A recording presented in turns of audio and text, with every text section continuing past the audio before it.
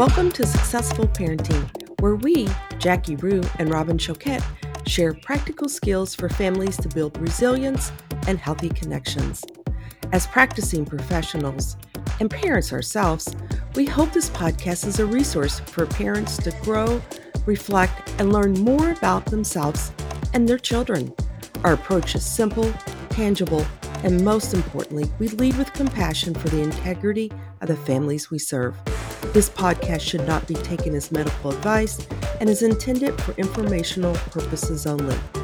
We love our work and we can't wait to watch families gain confidence and open themselves up to new ways of successful parenting.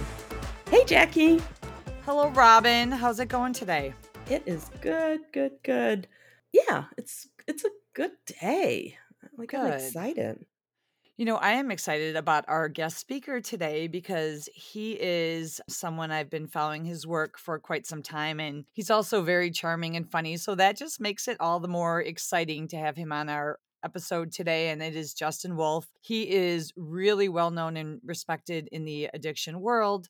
He has made quite an impact. He is the clinical director at Footprints in Elgin, as well as clinician at Naper Clinical Behavioral Services. And he really brings a lot of richness to his work because he has a story and he can relate. And I'm really excited to share that with listeners today. And hopefully our families can relate, because one thing I've learned, and I truly believe we're all impacted by addiction, either one of our close friends, our family members, we will know someone that has dealt with addiction. And most of us, in full transparency, have dealt with addiction in some way in our own lives, whether it's through, as we've been talking about, alcohol or drugs or food or tech. And so I think this is a topic that so many are going to be able to get something out of, as well as learn and be able to really help build more understanding connections within their own families. Welcome, Justin. Thank you, Robin. Thank you, Jackie. Appreciate Thank you having me. So, Justin, tell us a little bit about your story, what brought you into this field, and you're so passionate about helping others dealing with addiction. Can you take us on that journey? Sure. Appreciate you asking, because this is something that kind of going into this I'm in a position that I never thought I would be in. Like, if you were to ask me, like in high school, hey, Justin, what do you want to do with your life? I would tell you, I'm going to be a professional baseball player. My whole identity was wrapped up around sports. Baseball was kind of like my life. And that was kind of like the vision of what I saw for myself. So for me, the idea, and I love the fact that, Jackie, you mentioned like, hey, we've all been impacted by addiction. I mean, this is something that I never thought would be on my radar, let alone my own personal experience with growing up. And once I lost that sense of self, since I sustained an arm injury that really kind of curtailed all of like what I had thought and what I envisioned and how I saw myself with sports, that all of a sudden, once I lost that ability, I didn't know who I was. And I think that's something that's so common when I talk with people, is just this sense of self that's just been lost along the way, that people have a hard time figuring out who are they. And I really found myself at the age of 18 through 20 really struggling with the idea of, who am I? And I'd gotten so far away from who I was and the person that I was kind of brought up to be in terms of values and identity, that I felt lost. And like many other people, when you feel lost and you don't know where to turn, there's a great outlet. And I was watching something last night and it kind of like resonated with me. And this person's sitting there drinking, and this teenager looks at him and goes like, what are you doing? And it's like, the person just looks over and goes, you know what, this is what adults do when they're unhappy and don't feel good. And it just resonated so strong with me, because like I was trying to get out of my mind and away from myself through any capacity I could. And really that all culminated on October 10th, 2004, because in this process, I had somehow also convinced my parents that, you know what, it would be a really good idea. Send me down to Arizona, to Mesa Community College, right next to Arizona State. Because not only did I have a sparkling 1.3 GPA my freshman year of college, I also had gone and thrown for the coach down in Arizona. He's like, oh yeah, you can come play. And I went down there and I'm like, I had no intention of playing. I just wanted to get away. And that was kind of my whole mindset. It's like, I just need to escape. And this was my escape. And I took it and I jumped headfirst into that pool. And so on October 2004, I was involved in a single vehicle car accident at 3 a.m.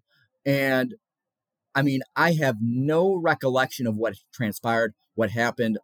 The story I'm told is that fortunately some bystander was driving down the street and called the police and let them know, hey, there's a car that hit a pole here in the middle of the road. And they came and they found my body in the back of the car. They had to remove my clothes. They had to put me on and bring me back to life, take me to a trauma hospital. And I ended up sustaining a traumatic brain injury. I was in a coma for 3 days. I spent 3 weeks in that hospital. I remember I came home right before Halloween. Like, that's one of the few things I remember, because if anybody's ever seen the movie 50 First Dates, I was pretty much Drew Barrymore for a good 2 years. Wow. And so this idea of like who I was and where I'm going and who I'm going to become, I had just been like, you know what? I'm working in the restaurant industry now as a busboy. Like, I guess that's going to be my career. It's going to be my job. I had lowered that bar for myself so far from what I had aspired to be and what these ideas of who I was going to become to, you know what? I'll just be making minimum wage. I'll have a single apartment. I want to push people away. And in this process, what ended up happening was my roommate down in Arizona was unfortunately passed away due to an event. And another one of my good friends got in a single vehicular car accident as well and suffered a traumatic brain injury very similar to mine. Another one of my buddies ended up going in and out of rehab. And I'm just like, oh my God, what's going on with my world? Because all these people that I'm associating with are having these awful things and experiences happening to them, all because of substances and everything that's tied to them. And it just blew my mind, because I'm like, these aren't bad people. These are people that have been hijacked by these drugs that are kind of just pushing them in a direction. And it didn't make sense to me. So then I did the thing that I never saw myself ever possibly doing, because God knows I had to arrest my ego. And I went into counseling, and I saw a counselor that really, remember his name, Dr. Scott Johnson, really helped give me a new perspective and helped actually instill hope that the spot I was at, it wasn't going to be forever, and that there was other options available that I couldn't see at that time.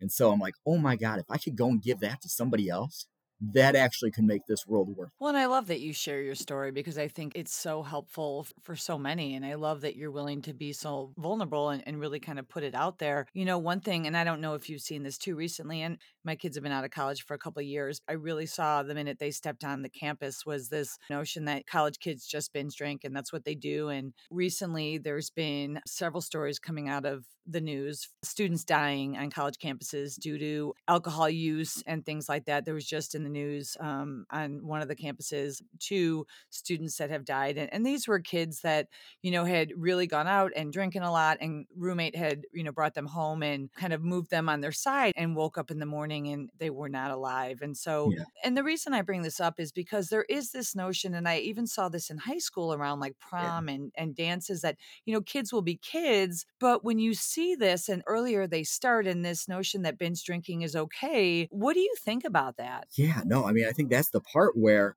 especially the idea like with dance, is like starting in high school with like parents condoning it and saying, you know what, it's going to be okay as long as you're doing it in our basement and nobody drives home. And everybody's just going to leave their keys in the fishbowl, and everybody's going to be safe because guess what? It's in our home environment. And I will tell you, horrific things have happened in those basements. And those same behaviors translate when people go to college, because you mix individuals who have minimal experience drinking, and let alone their age and their impulsivity and that front of the brain. Because I mean, one of the big lures of drinking is, guess what? Like that break, that conscious that says, you know what? Maybe that's not a good idea. We shouldn't go jump off the roof and see what happens and see if we can actually pull that off. That part of our brain that says, stop, don't do it, is turned off. And so it's just acting out of pure impulse and desire. And you see horrific things like you just described transpiring, because who's responsible in overseeing that people are actually safe and taken care of? Other adolescents and young adults who are heavily intoxicated as well, just going off of information that they've heard. Oh, roll them onto their side. So that way, if they throw up in the middle of the night, you know what, they're not going to die. And they're not going to watch over them for those countless hours in the evening because they're going to get back to the party. So you're seeing these horrific things transpire with minimal supervision and people engaging in behaviors that have been communicated by people older than them that, hey, this is almost like a rite of passage. This is what young adults do. These are the best 4 years of your life. Go hard, turn that switch off, and then get into the real world and start working. And unfortunately, we know that doesn't happen for a lot of people. Well, and I think we as the adults model the use too. So often, that kind of sets the stage for, our children too. And I heard a lot of parents say, I drank and I'm fine. And, as a kid, I think we're learning more and more, but the media, we're so inundated with the holidays are coming and there's alcohol and, there's a party and there's a festivity. And to be happy, there must be alcohol. And obviously the alcohol companies are kind of pushing, but it is something that you really kind of can't get away from. Right. No, most definitely. We know like one of the biggest triggers for a lot of people is their own family relationships. And it's incredibly stressful to be around your family. So you see people drinking prior to the event, during the event, sneaking away to drink. I mean, all these behaviors that are kind of going on just to kind of get away from really having to be fully present. Yeah. I think it's interesting because the pressure that you see adults give each other and other people regarding drinking, just have a drink, it's the holidays, it's time to celebrate.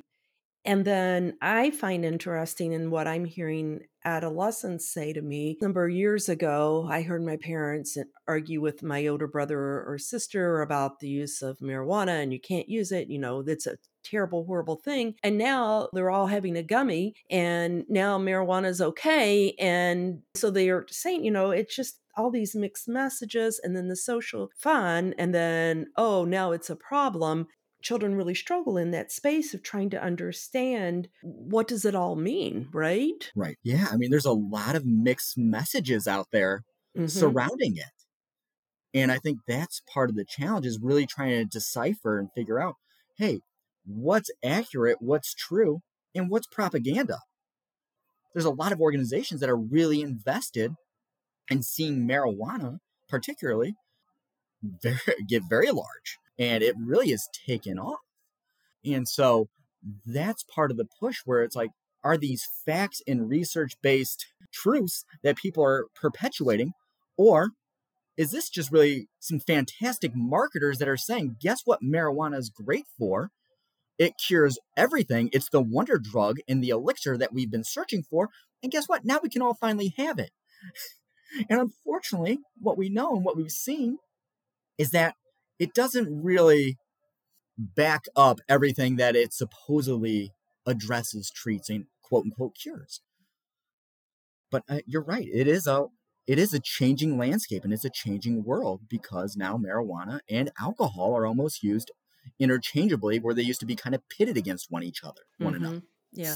And so the casual drinker, casual use of gummies or edibles or whatever. And I just think it's really hard to kind of understand. Adolescents are looking at the families and saying, well, wait a minute, we're really confused about it all. It's a hard place to be in, I think, for everyone right now, and trying to understand and to be able to provide adolescents a good role model. Right. Justin, do you have any recommendations regarding conversations for our families that parents can have with their children around alcohol use, around substance use? Maybe they see a family member at a get-together that is intoxicated. Maybe there's a lot of use. I mean, how would you suggest parents talk to family about this? So I think that's one of the biggest parts in all of this is actually like that willingness to sit down and have that conversation. Because what I've heard from a lot of families is just, this is really uncomfortable. This really doesn't sit well with me to actually ask and talk about it. I'd rather just bury my head in the sand like an ostrich and pretend like this isn't occurring. And that just kind of feeds the very thing. And I think that's really the most important thing we can do is have these conversations where we sit down, we're open, we're honest, we are transparent and say, hey, you're going to see a lot of your friends that are doing this. And especially those that are coming back from college, especially as we're talking about the holidays, and you look at what historically has been known as Black Wednesday, one of the biggest drinking days of the year, where everybody gets back together from college and goes out and goes hard because guess what? The next day's Thanksgiving. You can just sleep in. there is so much social pressure that is being applied to individuals, along with the influence of social media and this idea of missing out, not being included, not being a part of, being different than. These are all factors that kind of play a role in shaping people's image, their desire to want to use or be involved with. And so I think that's where we have to talk about that social component in the relationship we have, and really saying, hey, if these people, and because like a lot of people will like have that one person in a group where it's always like, hey, like we can always point at somebody who's drinking the most, or, uses a little bit more heavily than the others. And you go out and like they're the last person that stays at the bar when everybody else goes home. And it's like, what is it about that person that's making them want to stay while everybody else is done? And it's just kind of talking about and laying out the whole landscape when it comes to substance use and understanding that desire and what drives it. Because sometimes what ends up happening is people don't talk about the family dynamic component of it when you look at the hereditary predisposition for alcohol use disorder. Because people are incredible at covering it up, or they're just high functioning, right? So that's right. It needs to be talked about. It needs to be addressed. And the idea of, hey, I'll talk to them about it when they want to talk to me about it, that's just avoidance. And we need to bring that conversation to our young adolescents, our young adults, and make sure that we are giving the facts and understanding what is occurring and why this is transpiring in their lives the way it is. Yeah, what you're saying reminds me, I had a young lady, and unfortunately, she had gone out, had a few drinks, and ended up in an accident. No one was hurt. Through the process that she had to go through and all the counseling and groups, she started picking up the function of the drink. And she said so often for her, she would come home, and this is a young adult, and she would say, it's been a long day, I'm going to have a glass of wine. And she says, I'm starting to realize my relationship with wine, my relationship with other substances, and I'm no longer going to use those as a way to manage what's going on for me. If I'm stressed, I'm not going to do that. And she really started shifting and changing, really helped her to change her relationship. That's the thing, is we get older, and as people age, that behavior, it makes a little bit more sense. It could become a little bit less problematic that somebody at the age of 12 or 13 goes, you know what, it was a rough day at school. I need to go smoke a bowl to kind of feel better. And if I'm looking and I'm learning at a younger age, which was what we're seeing happen with these dab pens, right? And the alcohol that's readily available in predominantly most people's fridge or wine cabinet. When you're using something externally to try and manage what's going on internally, that's a very strong connection that's made. Because now we're talking about this emotional connection, and that's very reinforcing when you don't have to do anything to alleviate or relieve this stress or this emotional pain you're experiencing, other than just picking up something and using it. That's one of the more slippery slopes that we can kind of slide down very quickly, because our mind is giving us the rationale that I'm doing this because it makes me feel better.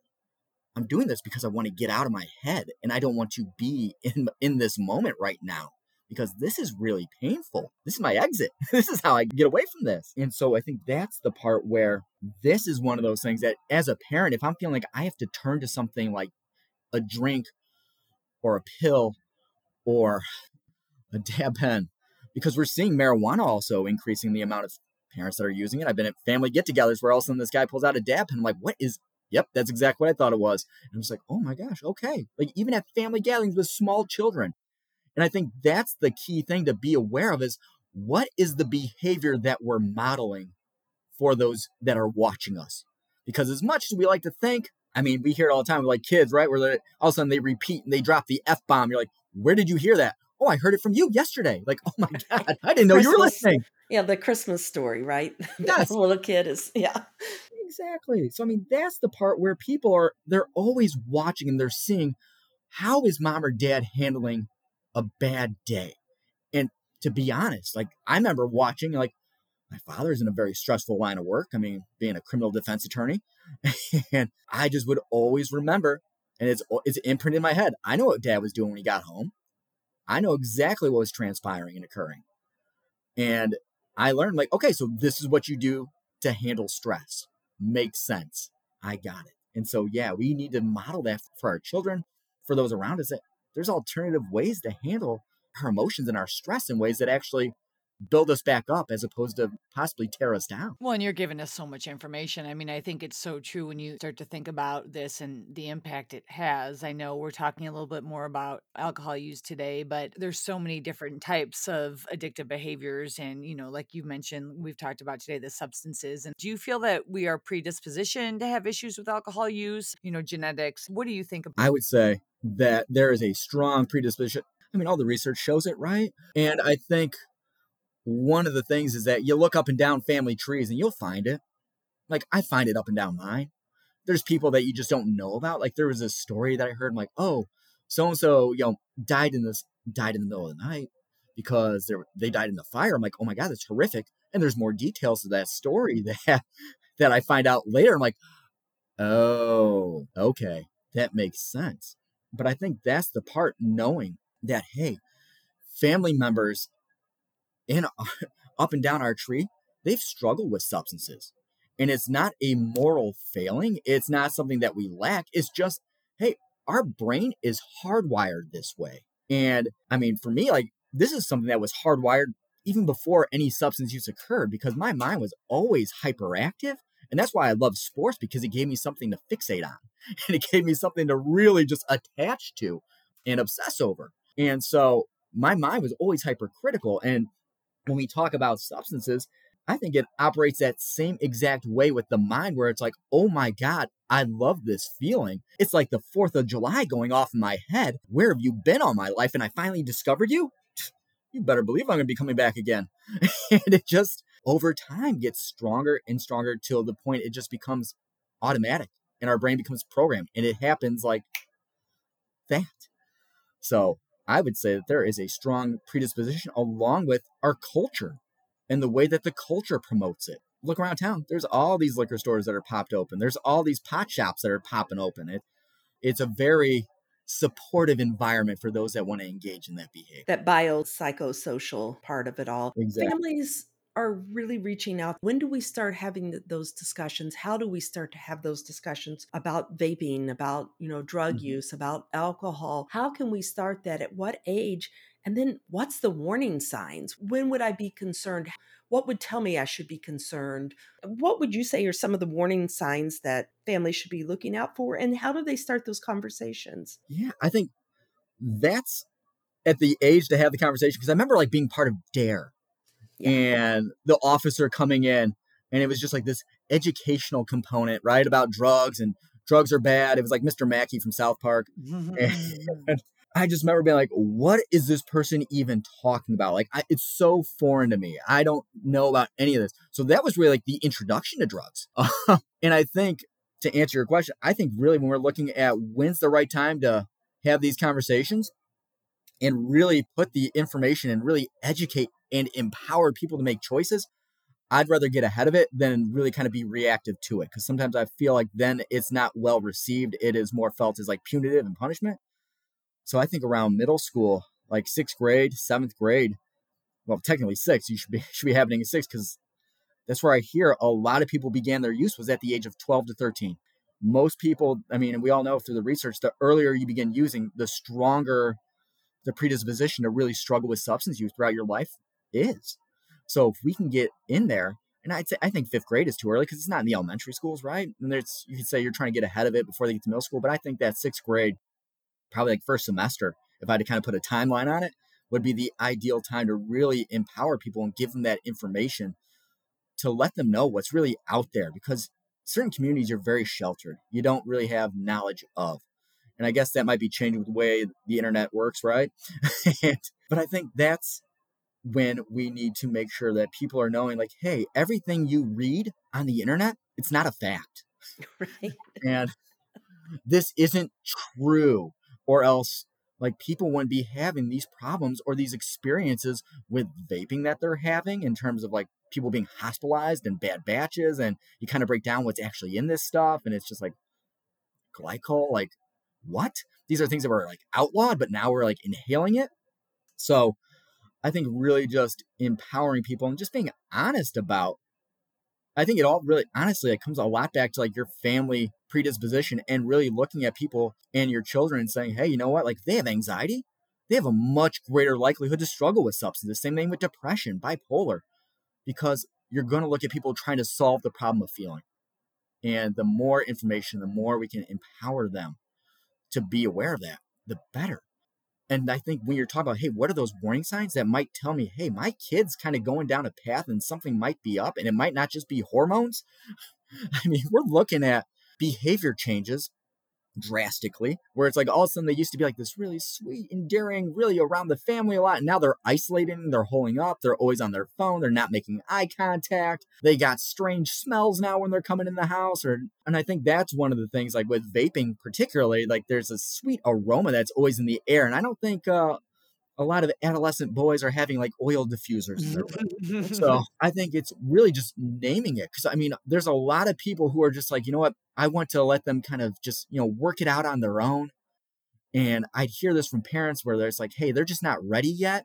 And I think that's the part as a parent, you have the ability to say, you know what, let's kind of draw that line right now and have this conversation so that we're not responding to an emergency.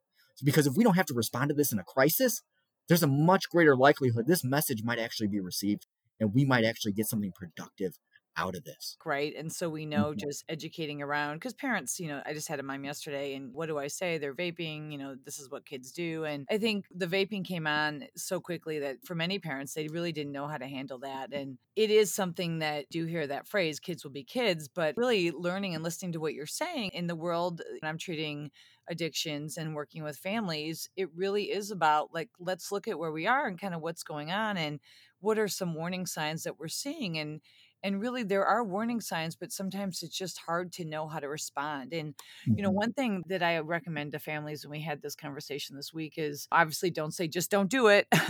Like dare, don't do it. Right. But, it's your choice if you are going to use. We do, as your parents, the right to drug test you, and we have the right to use breathalyzers if we're concerned. And there is not going to be the tolerance for this in our house. I think just sending a consistent message. So often our kids don't get consistent messages, right? And Right. the one question that just popped in my mind, and this has been a tough one for me to sometimes know how to answer. Families want to make sure kids have a safety plan when they're out at parties. And many parents will say, if you need me, I will pick you up. No questions asked, no judgment. And some families will say to me, do we then give a consequence if they've been drinking, but they call us to take them home because we want them to call us? How do we handle that situation? Really appreciate you asking this, because this is something that comes up a lot, where it's like, they crossed this line and they still did the right thing by calling us. And so you want to create that environment where people don't get punished for being honest. Because if people are getting punished for being honest, what we're actually going to reinforce is the very thing we don't want. Now we're going to get that lying, that deceit, that covering up, that masking. And I think that's the part where having that conversation when they're not under the influence of anything and saying, hey, I appreciate you calling last night and making the right decision not to drive. Asking, like pulling the safety plan, saying, you know what, like there's drinking or smoking or drugs being passed around here. I don't want to be a part of this. And you reached out and you let us come get you out of that situation. Let's talk about this afterwards, the following day, and kind of having that established on ahead of time. So it doesn't come as a surprise. It doesn't feel like it's a knee-jerk reaction, so that we can game plan it and also identify what the expectations are and how we can support one another in this process. Because it's key that we're viewed, especially for parents, to be viewed as an ally. Yeah. And had this one kid in program, like your question kind of resonates, because he said in group one time, it was just like mind blowing for this young adolescent to kind of bring this up and share it in the way he did. He's like, I always felt like my parents were on my back. I feel like they're all over me, constantly pushing me and all over me. He's like, and he just pauses, looks around the room. And he's like, and I just realized my parents actually have my back. They're looking out for me. They don't want me to be a statistic. And so I think that's where creating that space and showing up and saying, I'm not expecting you to be perfect. We're just really kind of pushing towards continue to make the next right decision and working as a team and moving forward together. So often we do have to treat it as a family issue because it can be so systemic, right? And Right. so it's so interesting. And for some of these, there's no clear cut, but it does, from what you've said today, really educate early, start when they're young. We model our use and being able to have those difficult conversations when we see family members or we see others really using to excess. And when I think of addiction, I think of it on a continuum. You might start somewhere small, but over time, that problem can progress. And for many, you might have a problem with alcohol. And if you're listening today and you have a problem, you don't have to be a full blown falling down, getting DUIs to have a problem with alcohol. It's really about how it impacts our lives, our relationships, how we manage stress, how we sit with distress, and all those things. And I've had conversations where people say, well, you're an alcoholic if you've lost your job or if Mhm. you've gotten a DUI. And really, it really is, it's not true. It's more about how it really impacts you on a day to day. Right. And I think you bring up a great point where it's like a lot of people, when you kind of look at it, the reasons people keep using are a lot different than the reasons people began using. Yeah. Yeah. And you hear that story change where it's like, I want to do this versus like, I need to do this. And I can't imagine my life without it. Or I only feel normal when. And that's a terrifying thing because it's like, at what point did we cross that line where living life without this substance in your system didn't feel normal anymore? Didn't feel natural. And I think that's part of the challenge too, is really helping people really discover themselves and figure out and get to know who they are. Because I will tell you, it is terrifying to sit with oneself. I'm sure people know it. Because I mean, for me, like I was like, let me just try to get out of my head Mhm. and away from me. And for adolescents, especially during a time where there's just so much confusion and so much identity and a sense of self and belonging is so critical that this becomes an easy rite of passage to kind of get in. And then it just, takes you on a different turn that you didn't expect to take. And you end up in a place you didn't expect to be. Yeah. What would you suggest to families if there's concerns about their own use or their child's use?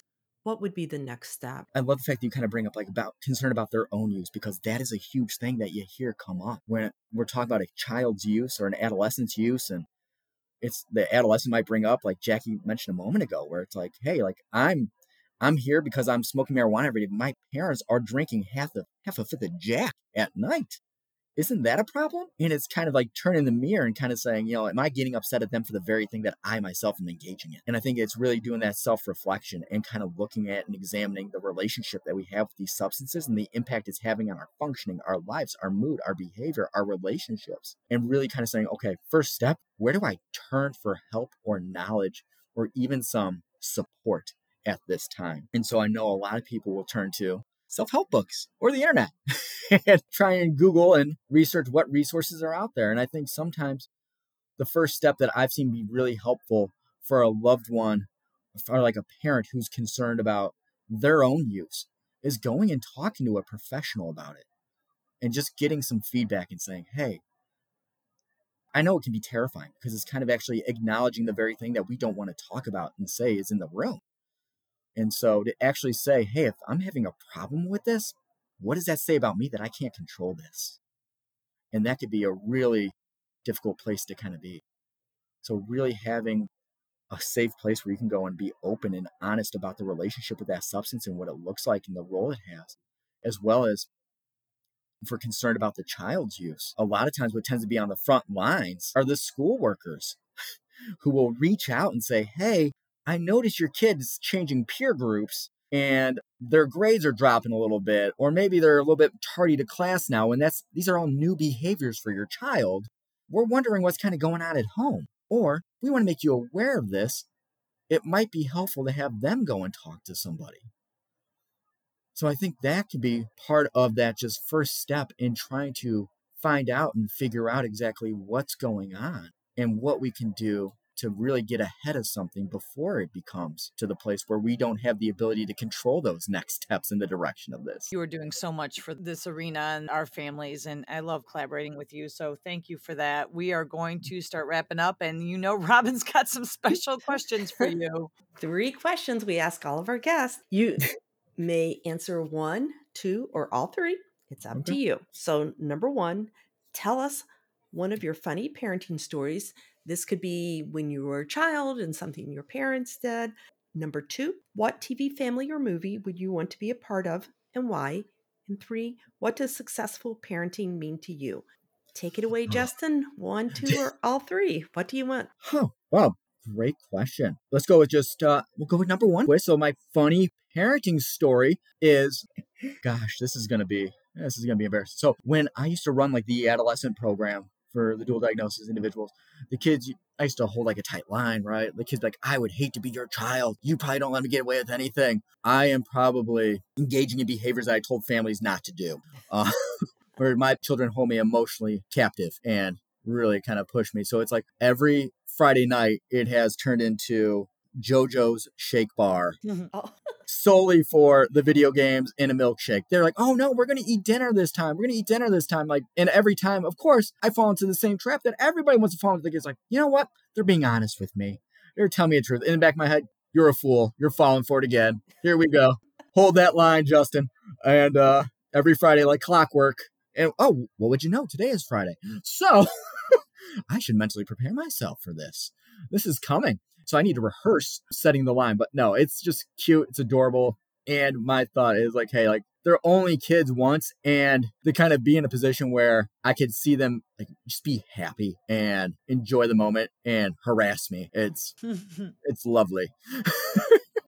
It's lovely. I mean, and that's why like one of the things that I love is like I get to coach all their sports teams. What was that movie with Braveheart? There it is, Braveheart, where they're kind of like all charging. My daughter led a pack of her small soccer friends to charge at me after a game, screaming and hollering, while all the other parents on the sidelines watched their children chase the coach for a good 5 minutes in a circle. I'm like, oh my gosh, I guess this is how Lord of the Flies went down too. So yeah, you lost control in that one, didn't you? Oh yeah.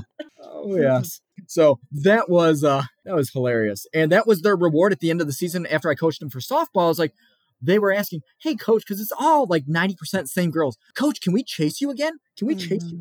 I'm like, you know what? Let's go, girls. I've been training all year for this.